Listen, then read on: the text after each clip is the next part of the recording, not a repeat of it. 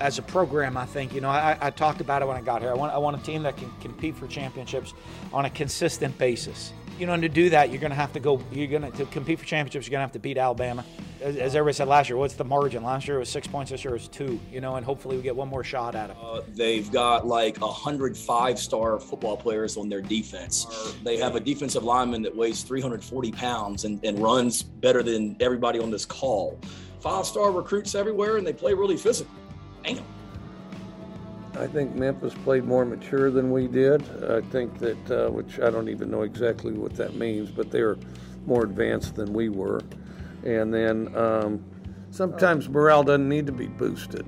Now, you need to boost something, but it's not always morale that needs to be boosted. And between now and tomorrow, I'm going to figure out what it is that needs to be boosted. And whether I'm right or not, we're going to boost something. Well, like I told him, I mean, we're not satisfied by any stretch, but you can't ever apologize for a win. We don't have to have the best players. We just have to have the best team. Our kids have bought into that. Listen, potential is the worst thing you can have. Because that means you ain't done it. I hate the word potential. When somebody says you got potential to have a good team, that drives me nuts. That means I'm not coaching right and they're not playing right. Welcome in to the latest episode of that SEC podcast. I'm your host, Michael Bratton. I go by SEC Mike on Twitter. And I'm joined, as always, by my cousin Shane, who goes by Big Orange Vols on Twitter. What are you up to, you big Tennessee homer? Hey, buddy, what's going on? Oh, man, just winding down here. My Sunday rewatch of all these SEC games. What a Saturday here in the SEC we had. You know what, brother? Golly, Mike. Well, we almost had one if it weren't for them damn officials, Mike. Oh, man. I think, man, this was great college football all the way from start to finish. And I hate that it's going to have an asterisk by it, man, because there was a couple of games I think the refs got a little too involved. Yeah, so we'll get into... Or some games they didn't get involved, so we'll get to all those. Yeah, we got a loaded show, lot to talk about, so let's start with the big one there, Shane. The game lived up to the hype, the first CBS SEC game of the season. Alabama goes on the road, defeats the Florida Gators 31-29. A lot of people... Hell, we had, we're talking up the Florida Gators all week. But even I'll admit, Shane, when it was 21-3 early in the game, I was like, my God, here we go again. Alabama's just going to steamroll the country. But that's not exactly how it played out. And, I don't want to say luck was involved, but, there was a lot of miscues by the Florida Gators that, cracked that door wide open for Bryce Young and Alabama. And credit to them, they took advantage of every opportunity. But there was many chances for Florida to give in on this one. They never did, kept fighting, and damn near won this game. And, I hate to say it, Shane, without a miscue here, there was the Brenton Cox dropped interception. That was huge. The 2-point conversion, that was just it was just not executed well. The missed PAT. I mean, if you're a Florida fan, you got to be haunted. Pass here. Interference. Yeah, I mean, several of them. So, I'm with you, Mike. This was a great game, and I'd like to. As a Tennessee Volunteer fan, it is hard to do this, but I'd like to apologize to the Gator Nation because I didn't think they had a shot against this Crimson Tide team. I was under the impression, and of course, I did it. I do it every year, Mike. I get pumped up about the first couple of games, and I think I got these teams figured out. I thought I did, and I was wrong. And it is kind of nice, Mike. It is kind of nice to see that top gap a little bit thinner, because like you said, for the longest time, it feels like Crimson Tide's, conference, and it doesn't feel that way anymore. It feels like Florida blew this one. Florida had an opportunity to win, and I don't want those fans to get down and out because they still control their destiny. They still have an opportunity to play these guys again, man. Yeah, I think you hit the nail on the head there, Shane. I mean, outside of the SEC, we're seeing all these upsets. We're seeing all these near upsets. And now I think the big takeaway for me is Alabama looks mortal because, again, all these miscues, and still Florida managed late in the game to potentially tie it, potentially win the game. Alabama's defense just got run all over. I know Florida's number one in the country in rushing, but if you would have told me going into this game that Emory Jones was going to throw an interception and Anthony Richardson wasn't going to play and they were going to jump out 21-3 lead, I was say, my God, Alabama's going to win by 50. But there's not that separation, and I like the fact that you hit on it because that was Dan Mullen's main message here after the game. We're closing the gap, and we want to see these guys again. And I think after Saturday, we're still obviously very high on Georgia, but I'm much more confident that Florida can find its way to Atlanta after seeing this team play on Saturday. Don't you think?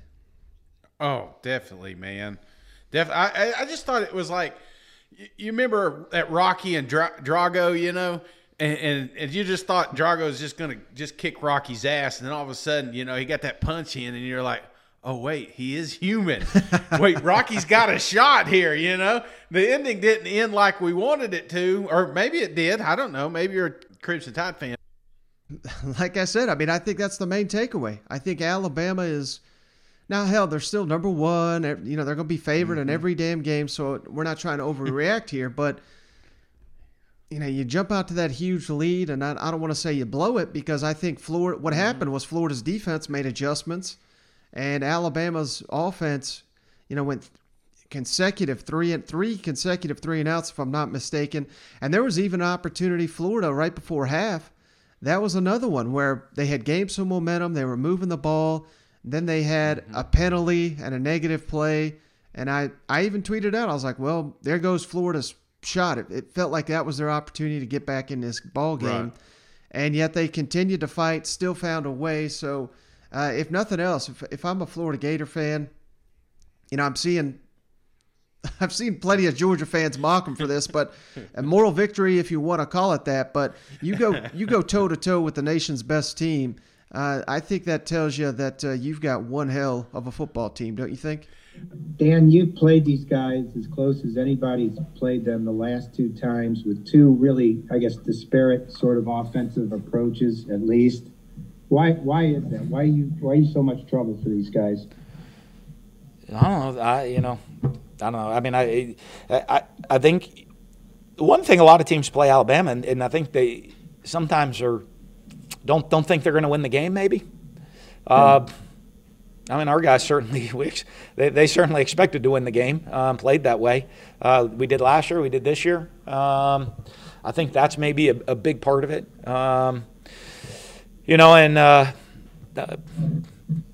I think our guys here, you come to Florida, our guys are excited. Where we're headed as a program, I think, I talked about it when I got here. I want a team that can compete for championships on a consistent basis. And to do that, to compete for championships, you're going to have to beat Alabama. And as everybody said last year, what's the margin? Last year it was 6 points, this year it was 2, and hopefully we get one more shot at them and get an opportunity to compete for another championship as we move forward. But, that's what we want to be as a program, and that's what our guys, how we prepare and we expect heading out there on the field. Dan, I wanted to ask you a follow-up to what Dennis was asking you about earlier. Do you feel like you're closer to having a team that can consistently play for and win championships at this point? We're getting there. We had the opportunity last year to play for the SEC championship, fell 6 points short. The team, number one team in the country, are 2 points short today. So I think we're getting there. I think we're at a point where we can compete. We got to get there to the point right now where we're going to go win. And I think that's the hunger in the locker room. I mean, you see our guys in the locker room. They want to win. They want to win that game. It wasn't like, hey, we played a great game. I think there's legitimate some disappointment that we didn't win the game because we expected to. But we got to keep building, got to keep recruiting, keep coaching, keep developing here.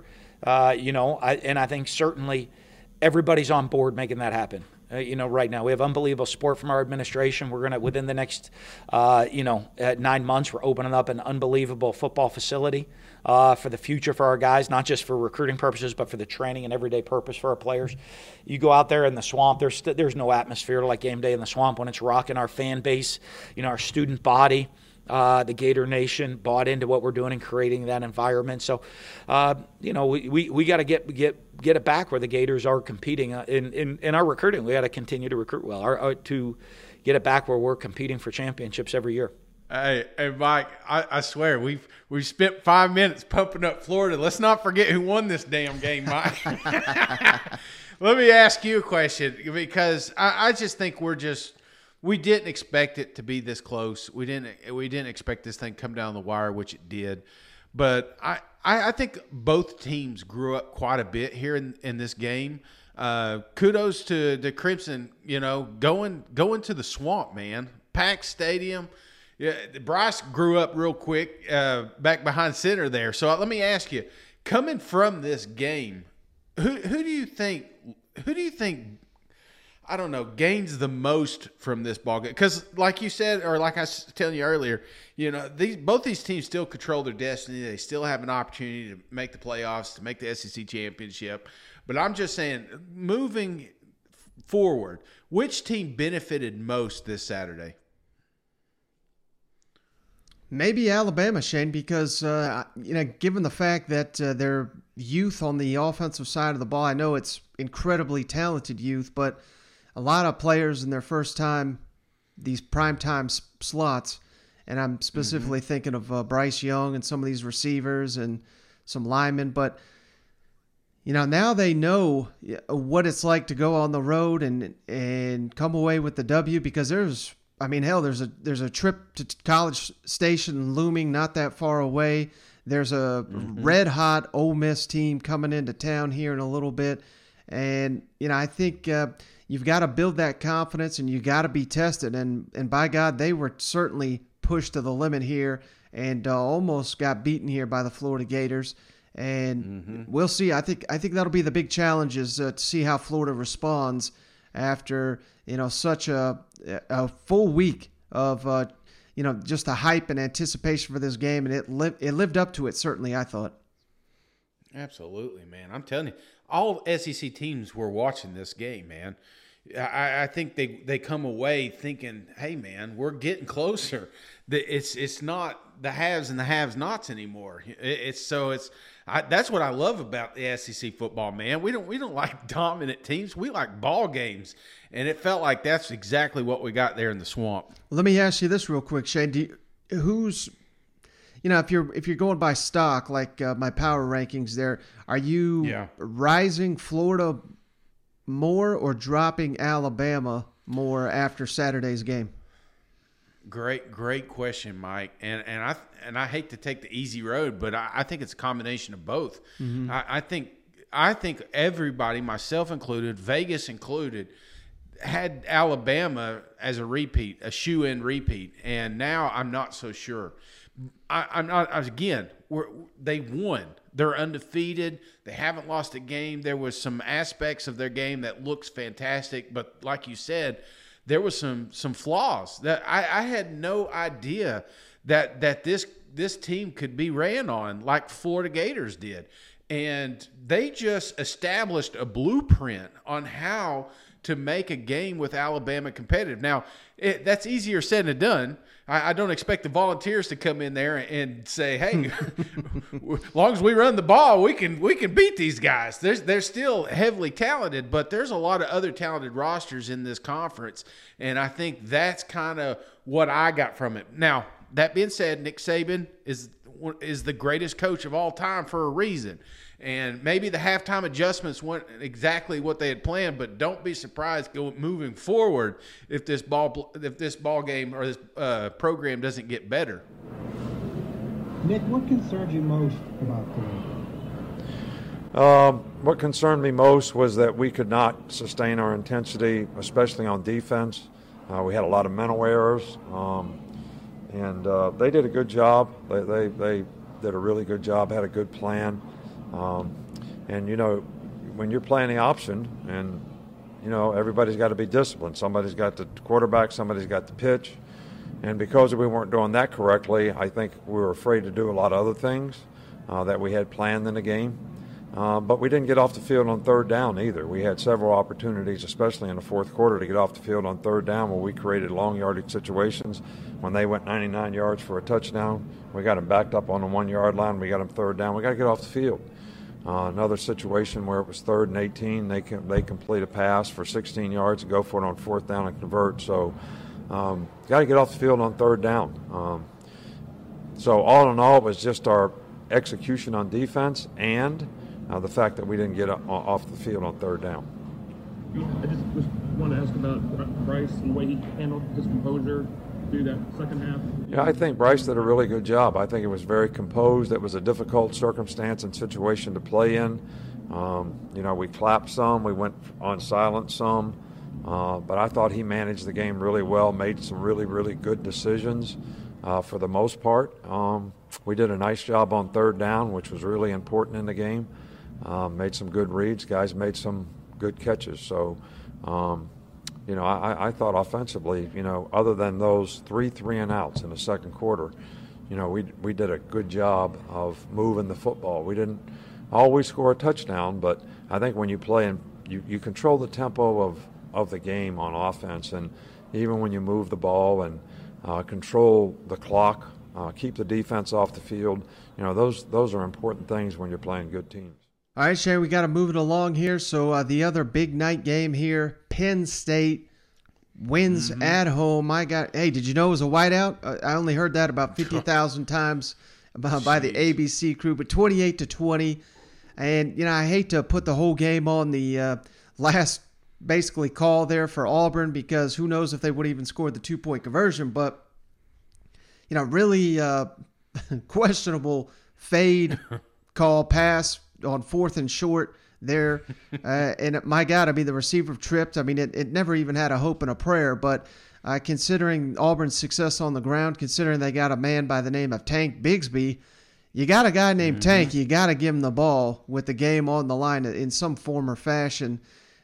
And they didn't get it done there. There was the big first, I think it was the very first play of the second half. Auburn tried to do a trick play, and it blew up.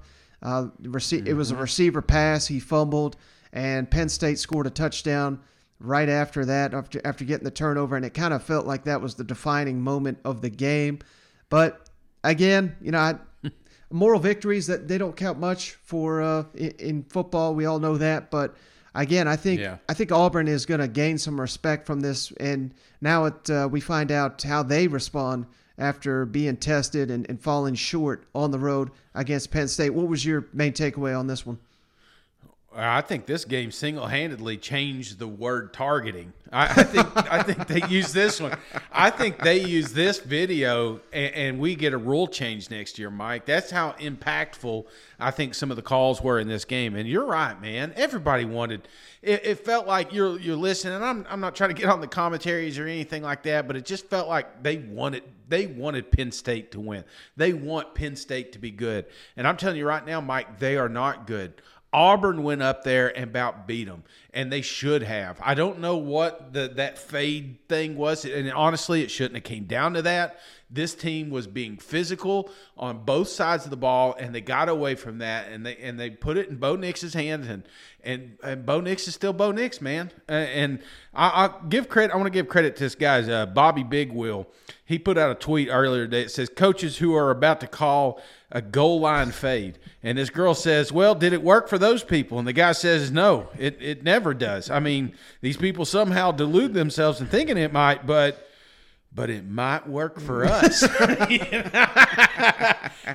I'm here to tell you right now, Mike, that damn play does not work. And even Kurt told you, you're put it up against their best defender. I don't understand that. You take advantage of Bo Nix's. If you're not going to give it to two of the running backs that are averaging 5 yards a carry, then put it in Bo's. What is he good at? He's good at scrambling and making something happen. Don't put him back there in the pocket and try to get him to thread a dime, because it ain't going to happen. Right. Not at Penn State. Come on, man. Yeah, I'm having flashbacks to I think it was A&M, where he's flipping guys off him, and he went Terminator, and I think he made the entire defense miss on his way to the end zone. So, yeah, that is clearly Bo Nix's strength. But one of the weaknesses, surprising weakness, I thought, so much hype under Derek Mason and his defense. They allowed Penn State 85% completion and a lot of busts. I mean, that is just some of the busts were just baffling here. And I was listening to Nathan King, who's been on the show, Auburn Undercover, his podcast.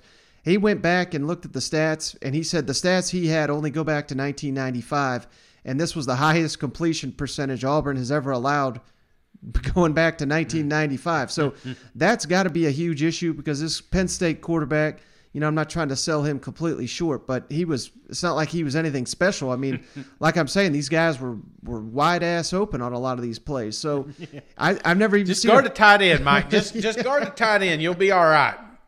I mean, they had. Did you know they have 3 of them? 3 athletes up there at the time. Shut up, Kurt. And apparently they have Joey Porter Jr. I had to hear that 20,000. I was thinking, what about Bo Nix's dad, Tank's dad? I mean, why we got to single out Joey Porter Jr.? But exactly. Yeah, that was on and on and on. You know what?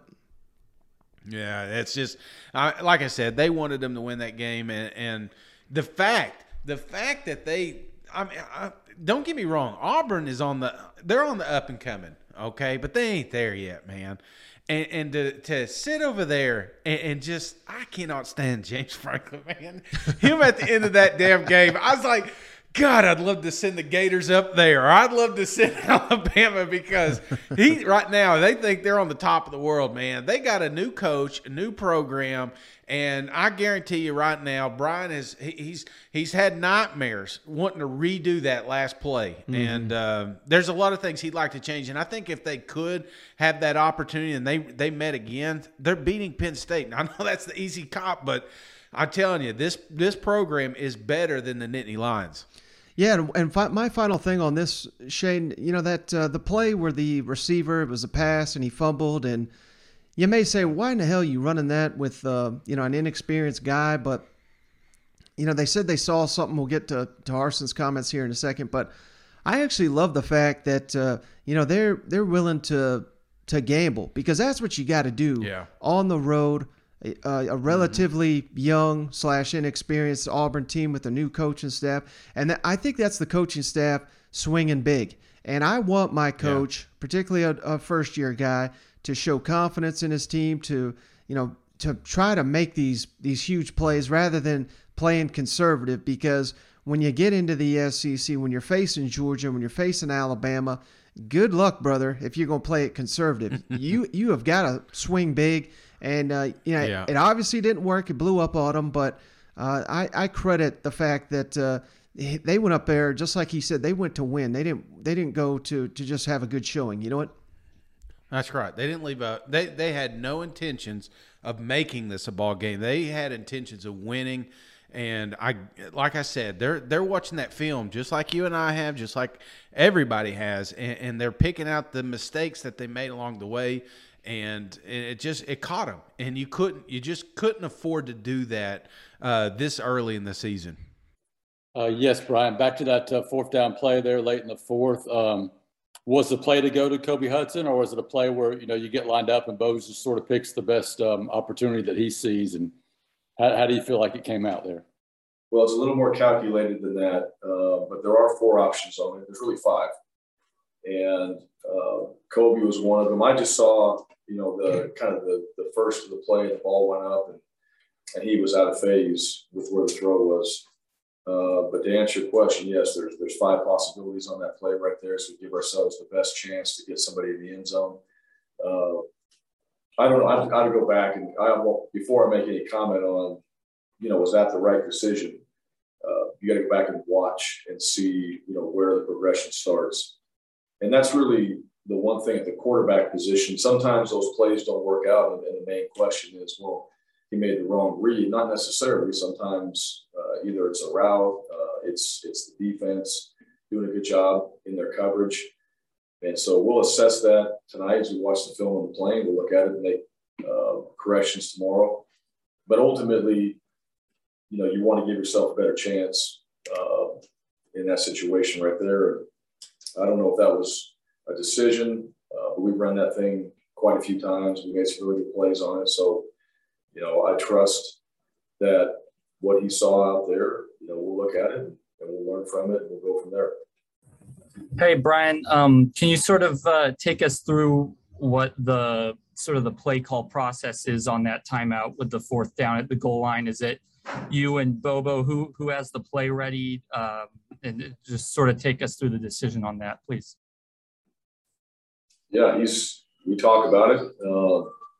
Everybody kind of gives their input, and then we have those plays are pre-planned and scripted in those areas. So those are things that you work on, and I got to go back and look at it on exactly what happened. Obviously, we didn't execute it or get the play out result that we wanted. So, but those are things that you go into a game plan, and believe it or not, they actually spend time on it, working through it, and going through the different scenarios and get to that moment. That's the play selection that you have and what you choose. So we went to that menu of plays, and it didn't hit like we wanted it to. Brian, what do you feel like you learned about your team tonight? I think there's a lot. I didn't see anybody that was on the field. Nobody quit. All right, everybody was locked in on the sideline. As far as we brought them over there, we had to make decisions and adjustments and those things. And then there's plenty of work to do. I mean, that's one thing. And this loss, I mean, it should burn. We came here and we played a really good Penn State team on the road, and we give ourselves an opportunity to go win the game. Those are games that you want to win. Those are games that we came here to win. We didn't come here just to play and be in the game. We came here to win the game. And, that's going to be the mindset with everybody around in this program, not just showing up and playing well, but finding a way to win. And, the road is a big part of that. You want to be a championship team, you got to win on the road. Half your games are on the road. Ultimately, from this point on, what do we do tomorrow? What's the attitude? What's the focus? What's the effort that we're going to get from this team? I mean, I think there's a lot of guys in that locker room that are disappointed, and we all should be. And I think it's something that you want to absorb and take in, and then you do everything in your power to figure out a way to not let that happen again. All right, Shane, here's probably going to be my favorite part of the show. Let's piss you off real quick. Let's go to Memphis beating Mississippi State 31-29. And, hey, I got lucky. I said if this thing gets into the 30s, I feel like Memphis is going to steal it. That 31 points exactly was the all it took for the Tigers to win, and some help from the officials, no doubt. But, I know that's going to be the big talking point, and it should be, because Mississippi State got screwed on multiple occasions. I'm sure we'll get to the punt, all that. But I thought even the most egregious was I have never in my life have I seen an instant replay of, an onside kick or any play, and then they go to the review booth, and then they come out and say, well, hell, we found a penalty on something else. I mean, I don't know if that's in the rule book. I don't believe it is, but man, what a calamity of errors. And the SEC even had to issue a statement here. We'll throw it up on the YouTube channel, but multiple missed calls on the big punt that really, changed the outcome of the game. Absolutely, Mike. And I made the mistake of doing a double lockdown, but I'm telling you, Mike, this is a game that shouldn't come down to those stupid penalties. Mississippi State blew this thing. Mm-hmm. Forget the downed punt. And if you didn't watch it or you didn't see any highlights, quick recap. Mississippi State punts the ball. Memphis is back there to receive. Now, Memphis has a receiver wearing the number 4. Mm-hmm. There's also another player on the field wearing the number 4, which is illegal, which is a penalty, a 5-yard penalty, and it results in I don't know. It would have been a re-kick. Doesn't matter. Yeah, would have been a re-kick. Okay, so needless to say, the guy goes back there, puts his knee on the ground. his hand on the football and downs the ball. A ref comes in and whistles the ball dead. Well, there was no whistle. Okay. In the process, his hands are up to make the dead ball symbol.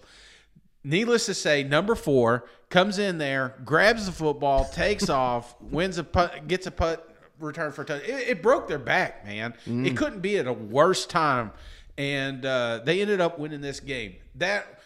And they didn't review it. And then when you're watching the review, there's like 16 people on the field. There's players coming out from Memphis. You know what I'm saying? The mascot's out there smoking a cigarette, and everybody's just like, hey, everything's okay, you know? It's like, what are we doing?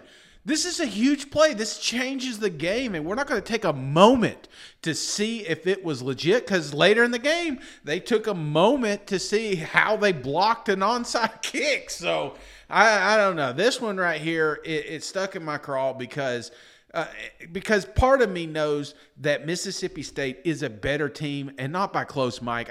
We text through this whole thing. I was very impressed at moments of how just dominant they were, but they just kept letting Memphis get back in it. They're making stupid decisions when they get inside the 20-yard line. You cannot make mistakes like that, and it came back and bit them. Yeah, and then we haven't even mentioned the first score of the game. Mississippi State fumbled a ball. Memphis returned it for a touchdown, a scoop and score, touchdown. So, I mean, there was these huge defining plays in the game, and a lot of it unforced. I mean, I agree with everything you said about the punt return, and it was a bullshit call that should not have been. But there's also other Mississippi State players just standing there. You know what I mean? So it's not necessarily totally on them, but you know, these are just Mississippi State's a young team, and they need to be more consistent, and they need to play to the whistle.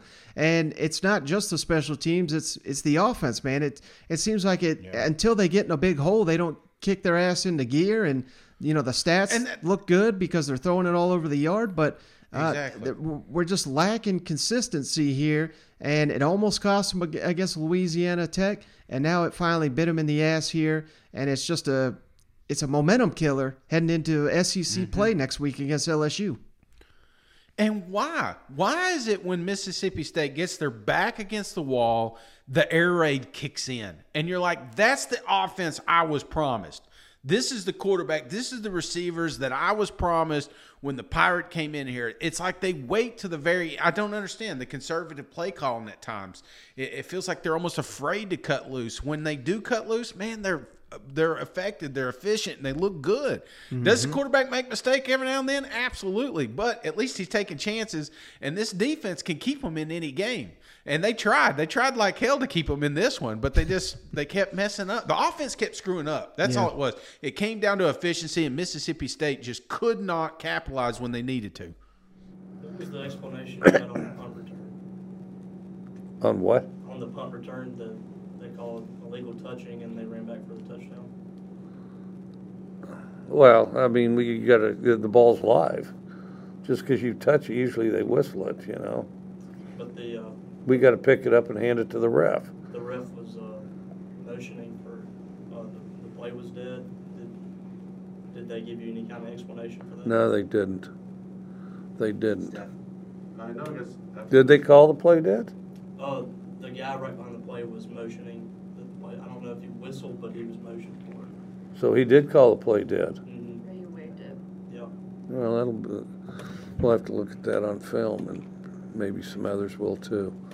But on that onside kick, when they went for the review and then called the penalty after looking at the review, has that ever happened to you before? What was your kind of assessment on that? On what now? The onside kick where they went back to review it, and then they reviewed it, and it was a successful one, but then they called a penalty on your guys. Has that ever happened to you in the past? Don't even get me started. I mean, I'll have to decide whether I want to spend some money before I get into that very much. But I think that you need to look carefully at it and make your own judgment.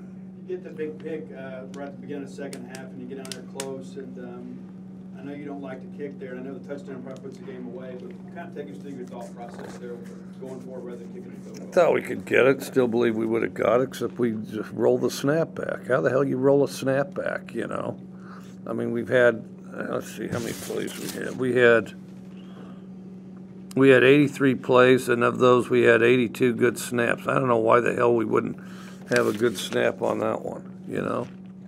You've obviously been doing this for a while, and I'm sure there have been a bunch of tough losses along the way like this one. What do you kind of tell your guys in the locker room after that to kind of boost morale? I always try to be really honest with them, and, I'm not necessarily 100%. It depends. I mean, sometimes you try to boost morale. Sometimes morale doesn't need to be boosted. You need to boost something, but it's not always morale that needs to be boosted. And between now and tomorrow, I'm going to figure out what it is that needs to be boosted, and whether I'm right or not, we're going to boost something. All right, Shane, let's move it along here. Ole Miss defeats Tulane 61-21, and this is after Ole Miss pulled basically everybody in the ball game in the third quarter. And there was a rain delay. There was going to be a monsoon weather, I was told. And it did not affect Matt Corral and this offense one bit. And I know people are saying, well, hell, it's Tulane. Remember, Tulane almost beat Oklahoma at Oklahoma week 1 of the season. And my God, Shane, I mean, if you are not watching this Ole Miss offense, I don't know what you're doing with your life, because they had the first 10 possessions, Shane, 9 touchdowns. I mean, they are just a machine right now. They are playing probably the best football on the offensive side in the country. I told you, man. I tweeted out they're playing with their food. That's what Ole Miss was doing with Tulane at times. And Mike, I'm going to tell you right now, just a quick little gambling story. I'm chasing the dragon. You knew this. Okay, so I get my 100 from Texas A&M, which we'll talk about in a minute. Go Aggies. Then Mississippi State screws everything up with my double lockdown, so now I'm back to even. So then my brother texts us, and he says, dude, check out the weather. I'm looking, man, it is a freaking monsoon. And I'm also looking at that point, so I'm like, there's no way that they're going to score over 76 points in this game. Give me the under. So about 8 minutes into this game, I realized I made a huge mistake. So I put another 100 on the over, man. I'm there at midnight watching this game. So, yes, it was exciting, electric. And this team, if you've not got to see them, man, it is like if you're playing a video game. That's the only thing I can compare it to. Like you're playing a video game and you're just like, hey, let's grip and rip and play this thing. That's the style that Ole Miss is going with, and it is exciting and fun to watch. Matt Corral, 7 touchdowns, school record, 41 first downs for the Rebels in this game. And again, they pulled Matt Corral for the entire fourth quarter because there was no need to have him out there. And for the most part, the defense shut him out in the second half. So, again, it's not just the starters for Ole Miss defense that's pretty solid. It's they've got some depth now there in Oxford on that side of the ball. Now, my only question, and this is kind of nitpicking here, Shane, do you know who Ole Miss plays next? No, it's not Southern Miss. That's going to Alabama, right? Right. Okay. No, I have no idea. Ole Miss plays Alabama. So they got next week off. So they'll have 2 weeks to prepare, which normally you look at the schedule and say, well, hell, that's great. I would honestly say that's probably not the best thing here for the Rebels. They're so red hot right now. I think you want to keep playing. Do you buy into that? Yeah, a little bit. I mean, maybe a little bit, but this team is not really struggled much. Now, they've not had an opponent like Alabama either. So part of me is saying, hey, maybe this isn't a bad thing. They can sit back and they can really study that Florida film. They can get out there and they can watch that Southern Miss game and get. I'm sure Lane Kiffin. So I don't know if it's a huge. It's all about practice and preparation, man. As long as I would say that Lane's going to do everything to prepare like they were going to a game this week, just so they don't lose that momentum. It'd be crazy to give these boys too much time off. Kind of worry about what we didn't do right and that stuff, and obviously there's always stuff to fix, but. You're probably going to struggle to believe what I said all week. Okay, that's a good team that we played. All you got to do is watch the Oklahoma film, and I bet they go play really well the rest of the year. So, for our guys to handle some adversity about, starting warm-ups and stopping and lightning and all that, and then to come out and play, so well in the first half. I think 6 touchdowns and really 7 drives besides the last one running out of time. It's pretty cool, and really proud of our defense, to go 1 of 11 on third downs, and they got good players, and they're really well schematically coached on offense. I was worried about that because they give you a lot of conflict plays, so really happy with what our defense played. And you're going to win a ton of games. You run 94 plays and 707 yards of offense versus 56 and 305. And I think somebody said school record of 41 first downs. I'm not sure. I've been around first downs in the 40s, and I think 25 in the first half.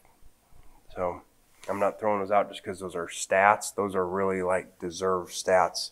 When you have that many first downs, you're playing really well with a lot of people for an extended amount of time. It ain't just you're hitting big plays. So proud of the guys how they did that. Wish we didn't have a bye, but because we're playing so well, but it is what it is. We'll look to get better during that. Get Springer back on defense and, get ready for some really good teams. Hey, Lane, I think we'd be remiss if we didn't ask you about your opinion of Matt Corral's performance tonight. I mean, he was lights out.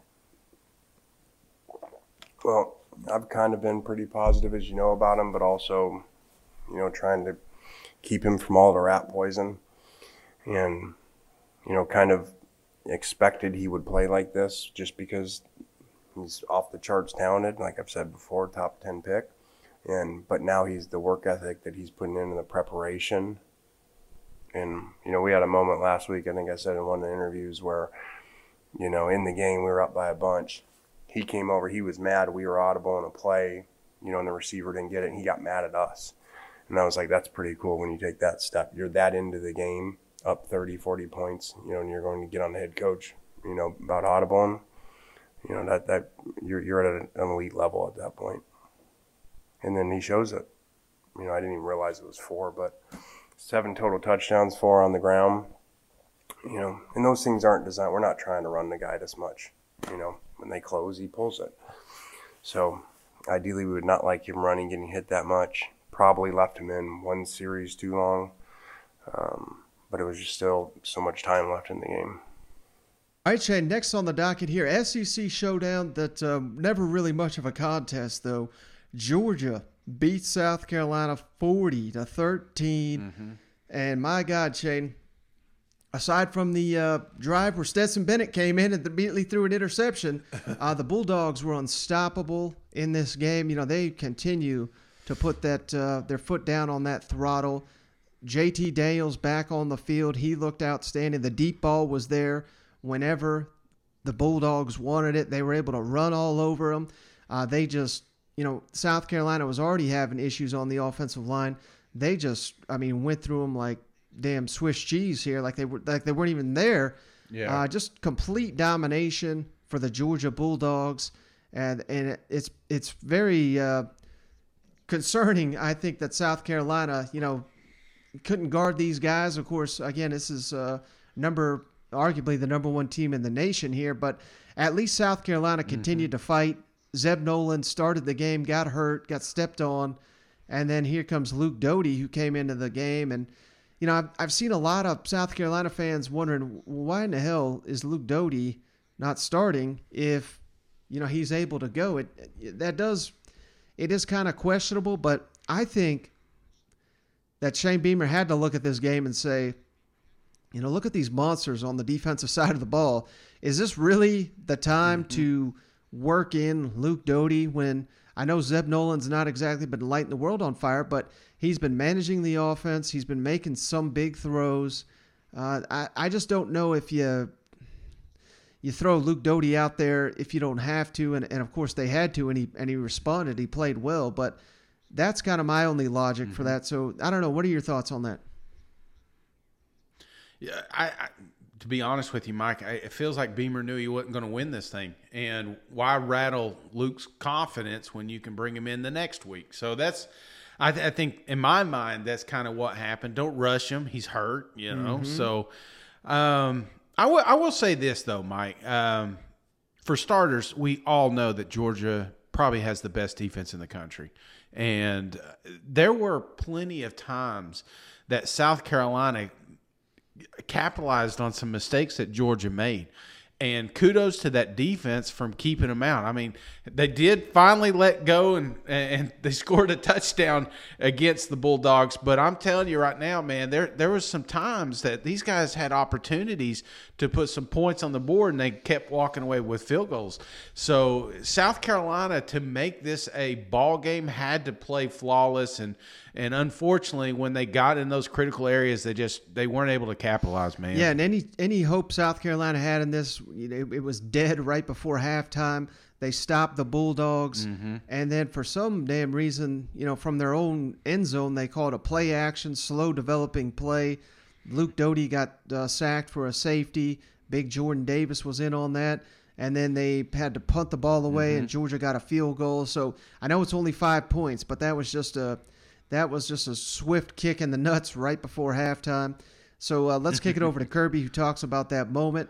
And I think perhaps more importantly, the fact that we're looking across the country and we're seeing the nation's elite struggling, yet Georgia just continues to play at an incredibly high level. He touches on that.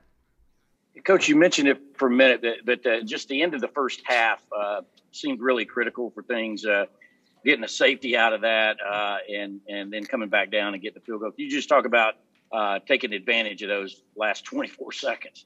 Yeah, situational football is critical, and we rep those exact situations every Thursday, and man, I was really proud of the execution.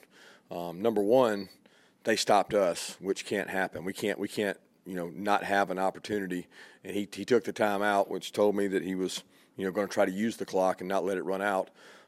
Amir Speed and Jake Camarda started that whole thing with downing the ball inside the one, which is just elite. We practiced that really hard all camp. So Amir made a huge play, Jake made a huge play, and then the defense made a huge play. Then the special teams made a big play, and then we were able to save our timeouts, and it was really big to get those pass plays to set up the field goal. I just thought that was a really good sequence to steal 5 points. Obviously, Stetson came in on the third possession. Was that just a deal going in where you planned to play both guys? Yeah, to be honest with you, JT was not 100% all week, and he practiced all week, but he didn't necessarily go with the ones the whole time. We didn't know if he was going to be able to go on Monday, and we thought Stetson really practiced well, and he and JT rolled all week, and we told him, I guess it was Thursday or Friday, and we called him in and said, hey, look, you're both going to play, and we think JT's healthy enough to go, but we're going to play you, Stetson. And it's an unfortunate deal. Brock's route was a little shallow, and he probably shouldn't have thrown it there, and he threw it a little high, sailed on him, and got it picked. So it's unfortunate for Stetson, but he did have a good week of practice. And I've said it all along, and I continue to say it and stand by it. I have a lot of confidence in our quarterbacks, a lot of confidence in our quarterbacks. I can't say that I've ever had as much confidence in 3 to 4 guys that I've ever had. So Stetson earned that right, and it just didn't work out.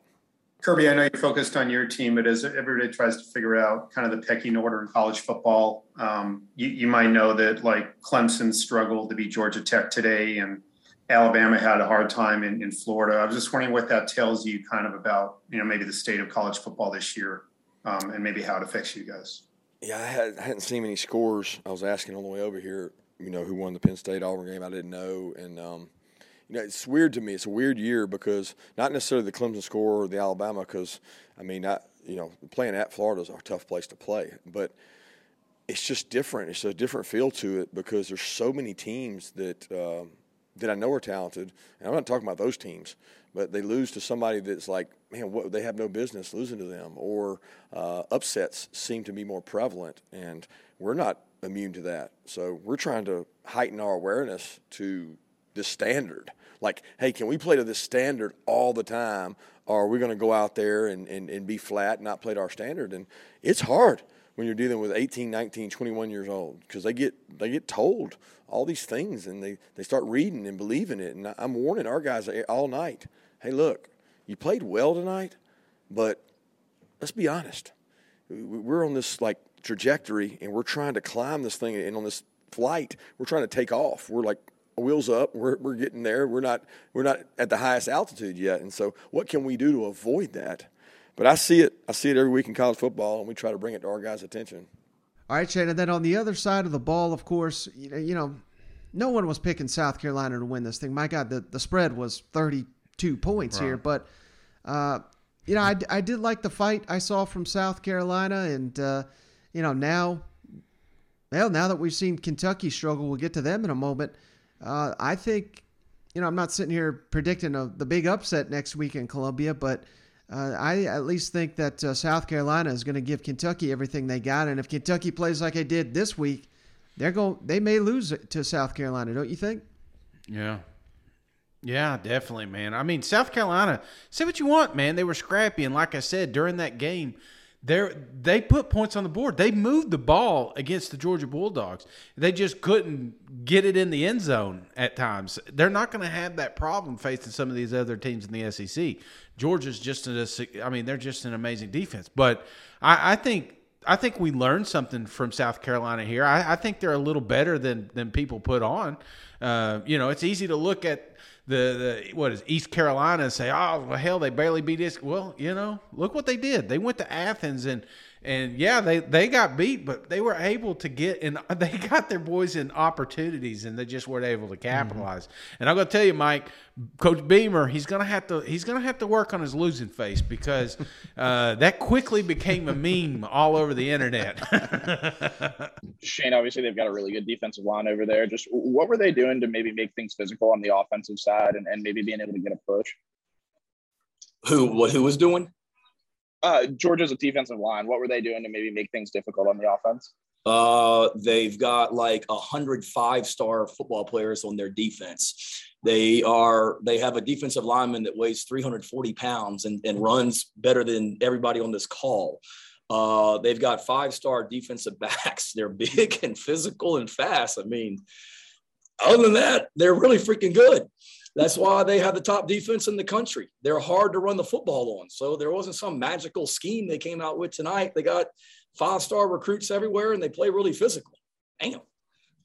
Yeah, Shane, how much of your game plan did you have to tweak once Luke got into the game? And how do you feel like he performed when he was out there?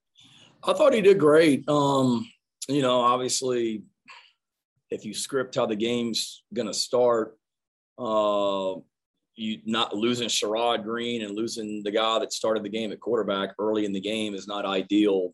Brad Johnson had, I don't know if it was food poisoning or what, but he was sick all day. So he, wasn't 100% from that standpoint. And those other guys stepped up, Mokava and Staley. Thought those guys did great. We didn't really have to change much of the plan. I mean, going into it, we started Zeb because, Luke practiced all week, but really Thursday was the first day that he got in there and did true, like full 11 on 11. Before that, it was individual drills. It was 7 on 7.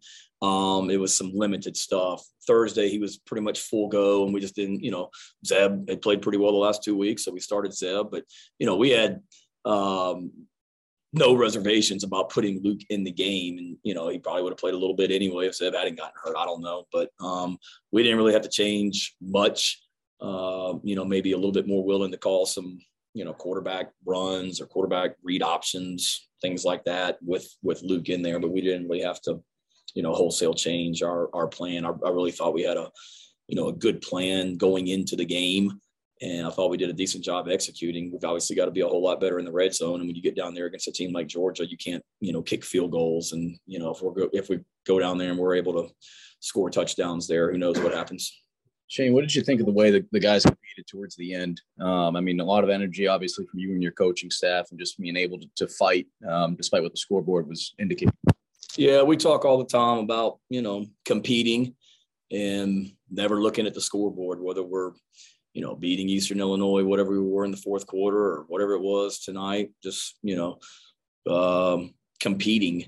And we always talk about, dominating the fourth quarter. And we don't look at the scoreboard and say, okay, well, we're losing. We're not going to try and dominate the fourth quarter tonight. All along, we wanted to get this game to the fourth quarter and go out there and make plays. And I was really proud of, the way that we competed, especially in the fourth quarter. I thought we got more physical. as the game went on, and some of the, plays, the physicality, the covering the kickoff and the physicality on that kickoff cover at the end of the game. Some of the runs we had, the physicality, finishing runs defensively, Damani Staley, big hit over on the sideline. I mean, I was proud of them. Obviously, there's no moral victories. We're not patting ourselves on the back like we're because we lost by 27 points, but I did see that mentality really come together, which was good to see. Speaking of Kentucky, Shane, let's get to that one because we almost had to have our first emergency podcast of the young season. Kentucky really struggled here with UTC. Wins the game 28-23, but a large part of that 95-yard pick six interception late in the game. UTC had the ball, and if not for that interception, hell, who knows? Chattanooga may have won this damn game.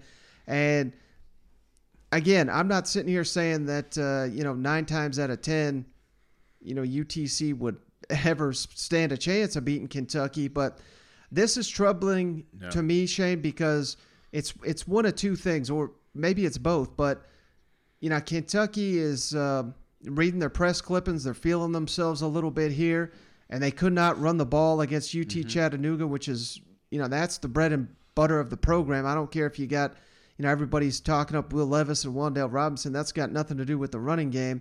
Not being able to run on this team was a huge red flag to me. And I think more concerning, Kentucky, they are very eager to take a step up to an SEC East contender. The fans are always talking about it. The coaches are always talking about it. The players are talking about it. This shit right here, you don't see Georgia or Florida or even the West Powers struggling against UTC. And I think this just goes to show, there's still a long way to go for Kentucky before they take that next step. Or maybe I'm reading too much into one game. What are your thoughts on that? No, I thought last week was going to be the eye opener. I think there's a lot of things that went wrong in this game, and I think you hit the nail on the head. It felt like both offense, defensive line were just straight garbage, especially that running game.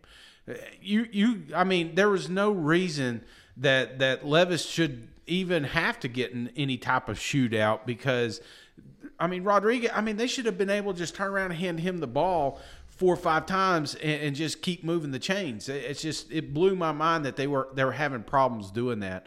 And some of the things that really stood out to me, though, and one of the commentators made mention of this is where's the leadership? Games like these against FCS opponents, and you're struggling.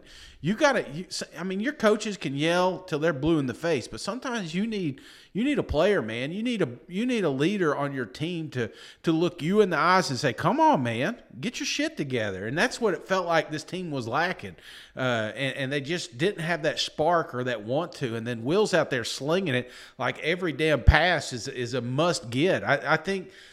They're going to have to do some recalibration this week, Mike. Also, well, a week ago, what wasn't working there today? It felt like maybe the offensive line was never able to get that push. You weren't getting those hard hits. Yeah, you saw it as well as we did. At times, we were moving it okay, running the ball, and then we weren't handling some movement, and they were getting some penetration and creating some negative yardage plays, getting us behind the chains, and then all of a sudden you don't convert a 3rd and 3, 3rd and 4, or 3rd down, and you're punting. And it was just one of those aggravating days that way.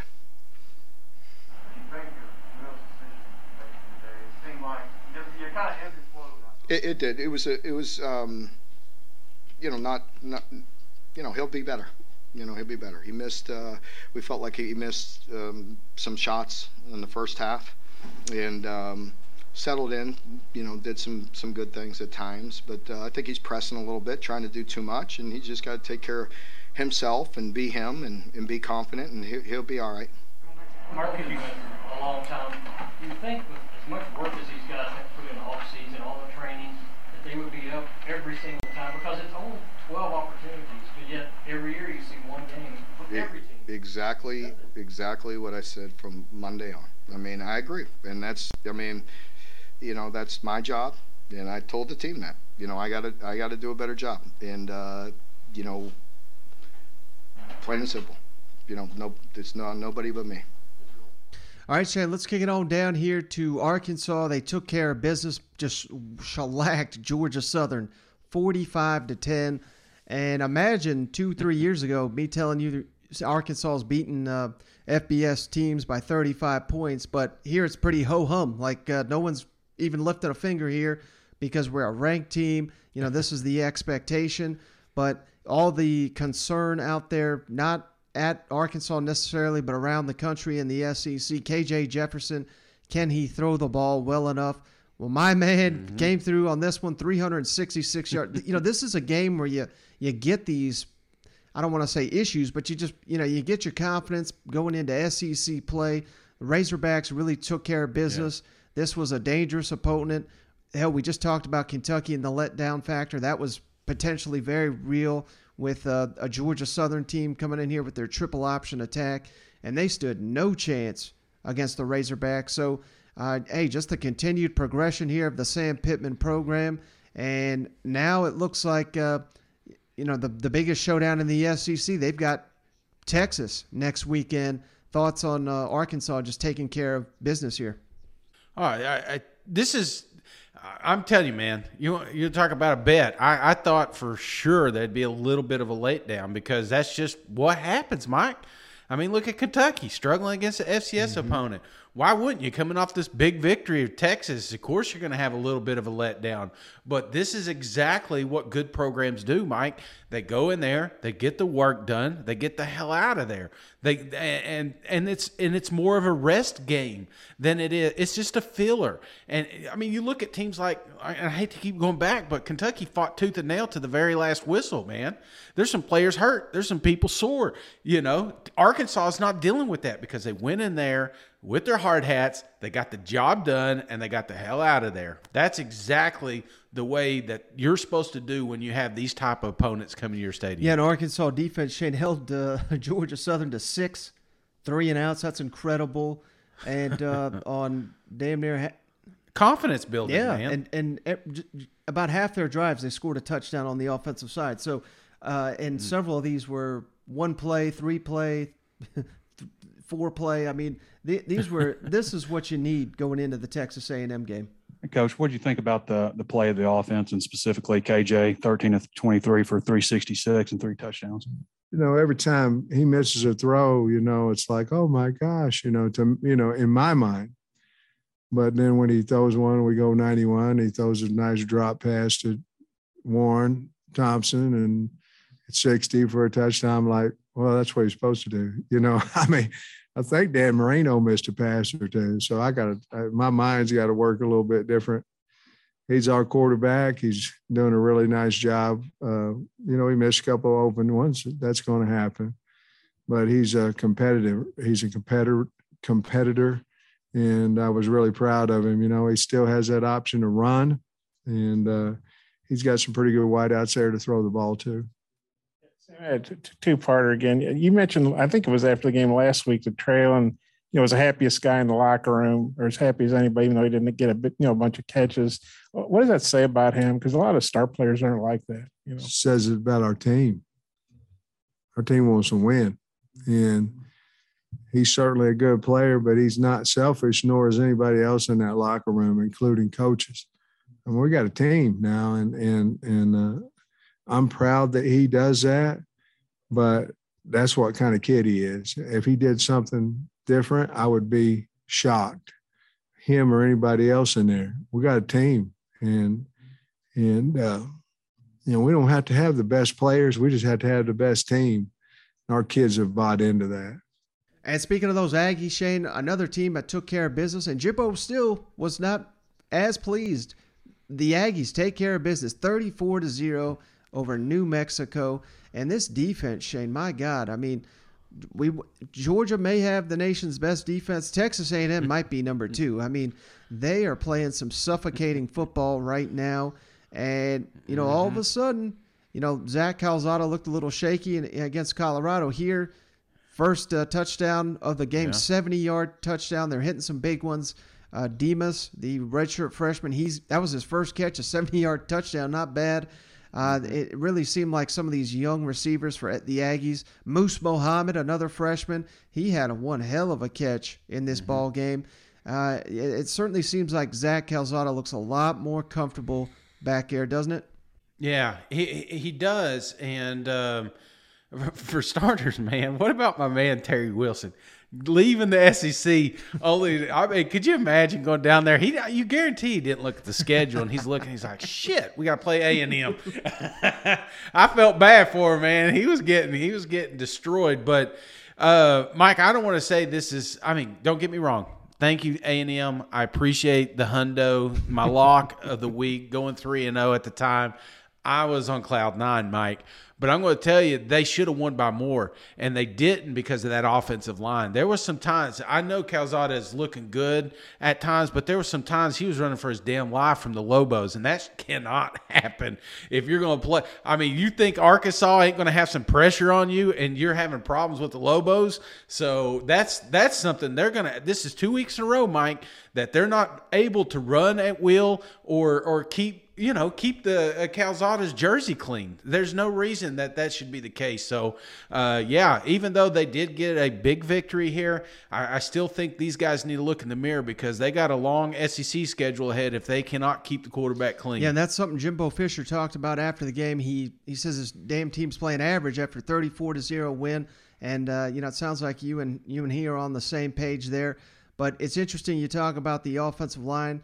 I do agree with you. I think that'll be a weakness. I think one strength, one guy we've not hit on here, Anaya Smith, he had 2 returns, one called back, but that was a questionable call on it in itself, but nearly 2 scores on returns, and Arkansas special teams has been a weakness for several years, so that's going to be one to watch next week. Yeah, I think Arkansas has got to do everything in their power to keep it away from Smith because he is just on another level this season. He's not human, man. He is not human. I mean, when you have to slow down an instant replay to see if the man even touched the ground as he's rolling around. I mean, it's unreal the athleticism he has. When you say you need to learn to grow up and play more physical, is that something you can achieve in a week's time? We'll find out. We better. Right. Because that team we're playing is very physical. That team we're about to play and the rest of them down the line in this league has big boy ball. So you better grow up. And it's not just always there. I mean, across the board. Talking about how you run routes, how you do things, block, run routes, catches, throws. Even if we on defense, do we want to take things on consistently? That we keep doing everything. We got to make sure we're a physical, tough football team if we're going to make it in this league. In what ways did you see Zach grow from when he was thrust into action last week to when he had a week to know he was starting? Well, I think his early throws in the game, he made good decisions early and was relaxed. And then sometimes when you play really good and that goes off real good, you keep thinking everything's a home run. Just hit the baseball. Just hit it hard or make the right decisions, what I keep saying. It ain't about throwing touchdowns. It's about throwing to the right guy, making decisions, making checks, managing. The game is bigger than anybody that's ever played it or coached it. It will bite you right in the tail when you think you're going to just go out there and do this and that. And that's one of the things he's got to continue. He has ability, but you got to continue to make the right decisions on every play. To beat a team 34-0 and then come off the field and tell the sideline reporter we're very average right now, is that a commentary on the expectations you have and where y'all are trying to go? That's the truth. We're playing very average. I mean, we're much more capable of what we can do. But listen, potential is the worst thing you can have. Because that means you ain't done it. I hate the word potential. When somebody says you got a potential to have a good team, that drives me nuts. That means I'm not coaching right and they're not playing right. We got to get better in all those aspects, and we got to grow up across the board in everything we do and play with much more consistency as a team and learn to bend and play off each other. Can you talk about this team getting ready for conference play and just what do you feel like they got to do? Because what I just said, we got to get better across the board fundamentally, mentally, and psychologically to understand what's about in front of you and to embrace it and to attack it and not just go through it. You want to play real teams, man. This SEC West, it don't get no better. It's as good a ball as there is. And you better strap it on. And you better and you better like it, and you better be ready for it in all phases. Skill guys, quarterbacks, linemen, tight ends, backs, defensive linemen, linebackers, kicking, everything. And we need to get fundamentally better and get a nastier, meaner, tougher, more competitive attitude. Yeah. All right, Shane, real quick, LSU took care of business just what we counted them out here against Central Michigan, 49-21. They jumped all over Jim McElwain and his shark-loving ass. Max Johnson, man, this is the Max Johnson we thought we were getting. 5 touchdowns, 372 yards. And I thought, the biggest positive, I know it's Central Michigan, but hell, we saw they played Missouri tough at Missouri.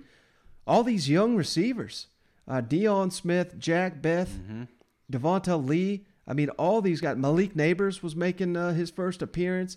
And this was the guys that we've been hearing up all camp. They're starting to show up at the perfect time, going to here in the SEC play. And I think LSU may have got themselves a running back here in freshman Corey Kiner, Shane. I mean, he was hitting that spin button. He was making guys look foolish out there. So this is, hopefully this isn't a mirage. We may just pick against LSU once again to get their ass kicked in the right direction again. But this is the LSU we thought we were getting, isn't it? Dude, I was sitting there. I was like, note to self, purple jerseys, go with the points. So LSU came out. And I will say, Mike, again, this is very eerily similar to last year. Very slow start, sluggish, really ugly at times. But keep an eye on this program, Mike. This is one that it's kind of like that ball rolling down the hill. Once it gets going, they may be tough to stop. So I am really intrigued. Who do they got next week? At by Mississippi State. Ooh, man, this is a little revenge game. Yeah, I don't know, man. I don't know how I want to bet that one. We'll get to that, but that's going to be a hell of a game. But just like I said, there's just something. There's the vibe. These guys, I could feel it in the fan base, Mike. They're like, okay, baby, here we go. Let's do this. So LSU may be picking up steam, man. All right, next, Shane, Stanford goes to Nashville, beats Vanderbilt 41-23, and man, the Vanderbilt Commodores came out tough. They were fighting. Hell, they stuffed Stanford on a goal line on 3rd and goal and 4th and goal. Had the game tied up 14-14, nearing halftime, and then some key mistakes really cracked the door wide open for Stanford. They ended up scoring 17 points in a 5-minute span to kind of blow this thing wide open. Vanderbilt scored at the very, very end to make this a little bit, the score a little deceiving here because Stanford just controlled the action, but if I'm a Vanderbilt fan, I like the fight here. I mean, this is who you're trying to be. You're trying to be the SEC version of Stanford. And, no one is going to take Vanderbilt's roster over Stanford's. But the fact that Vanderbilt was hanging in there tough and out Stanford early in the game, if nothing else, that's a little bit of silver lining. Yeah, and like you said, don't let that box score deceive you. This was a close, tough fought game. I predicted them to have the upset, and there was at times I was thinking we were going to get it, Mike. But the fact of the matter is Vanderbilt has yet to put together a perfect game, and that's exactly what they're going to need to beat a team like Stanford. And unfortunately, just came up a little short, and like you said, that little flurry of points, they couldn't get back into it. So I think as a Vanderbilt, if you are a Vanderbilt fan, I think you're sitting there and saying, hey man, you're seeing the positives, and they're starting to outweigh the negatives that were there week 1. And then the other 2 games, not really anything to take away from here. Tennessee beats Tennessee Tech 56-0. At least Hendon Hooker scored a couple of touchdowns. The defense finally got some turnovers, so that's what you're looking for if you're a Vol. And then Missouri just whacked SEMO 59-28. And old SEMO scored a couple late to make this thing look competitive. But, these were get-right games for those 2 programs so they can go back into some tough games here. But any thoughts on those 2 real quick? No, obviously it was good to see Tennessee win, baby. I just wish we played Tennessee Tech every week. But I think you're right. These were just a couple of get right games, and still wasn't pretty. I know that scoreboard on Tennessee looked good, but there was still some things that those boys got to work out. And I am kind of interested how that. It ramps up real quick this week, Mike. Yes, sir. Well, speaking of that, the Week 4 opening lines are up, Shane.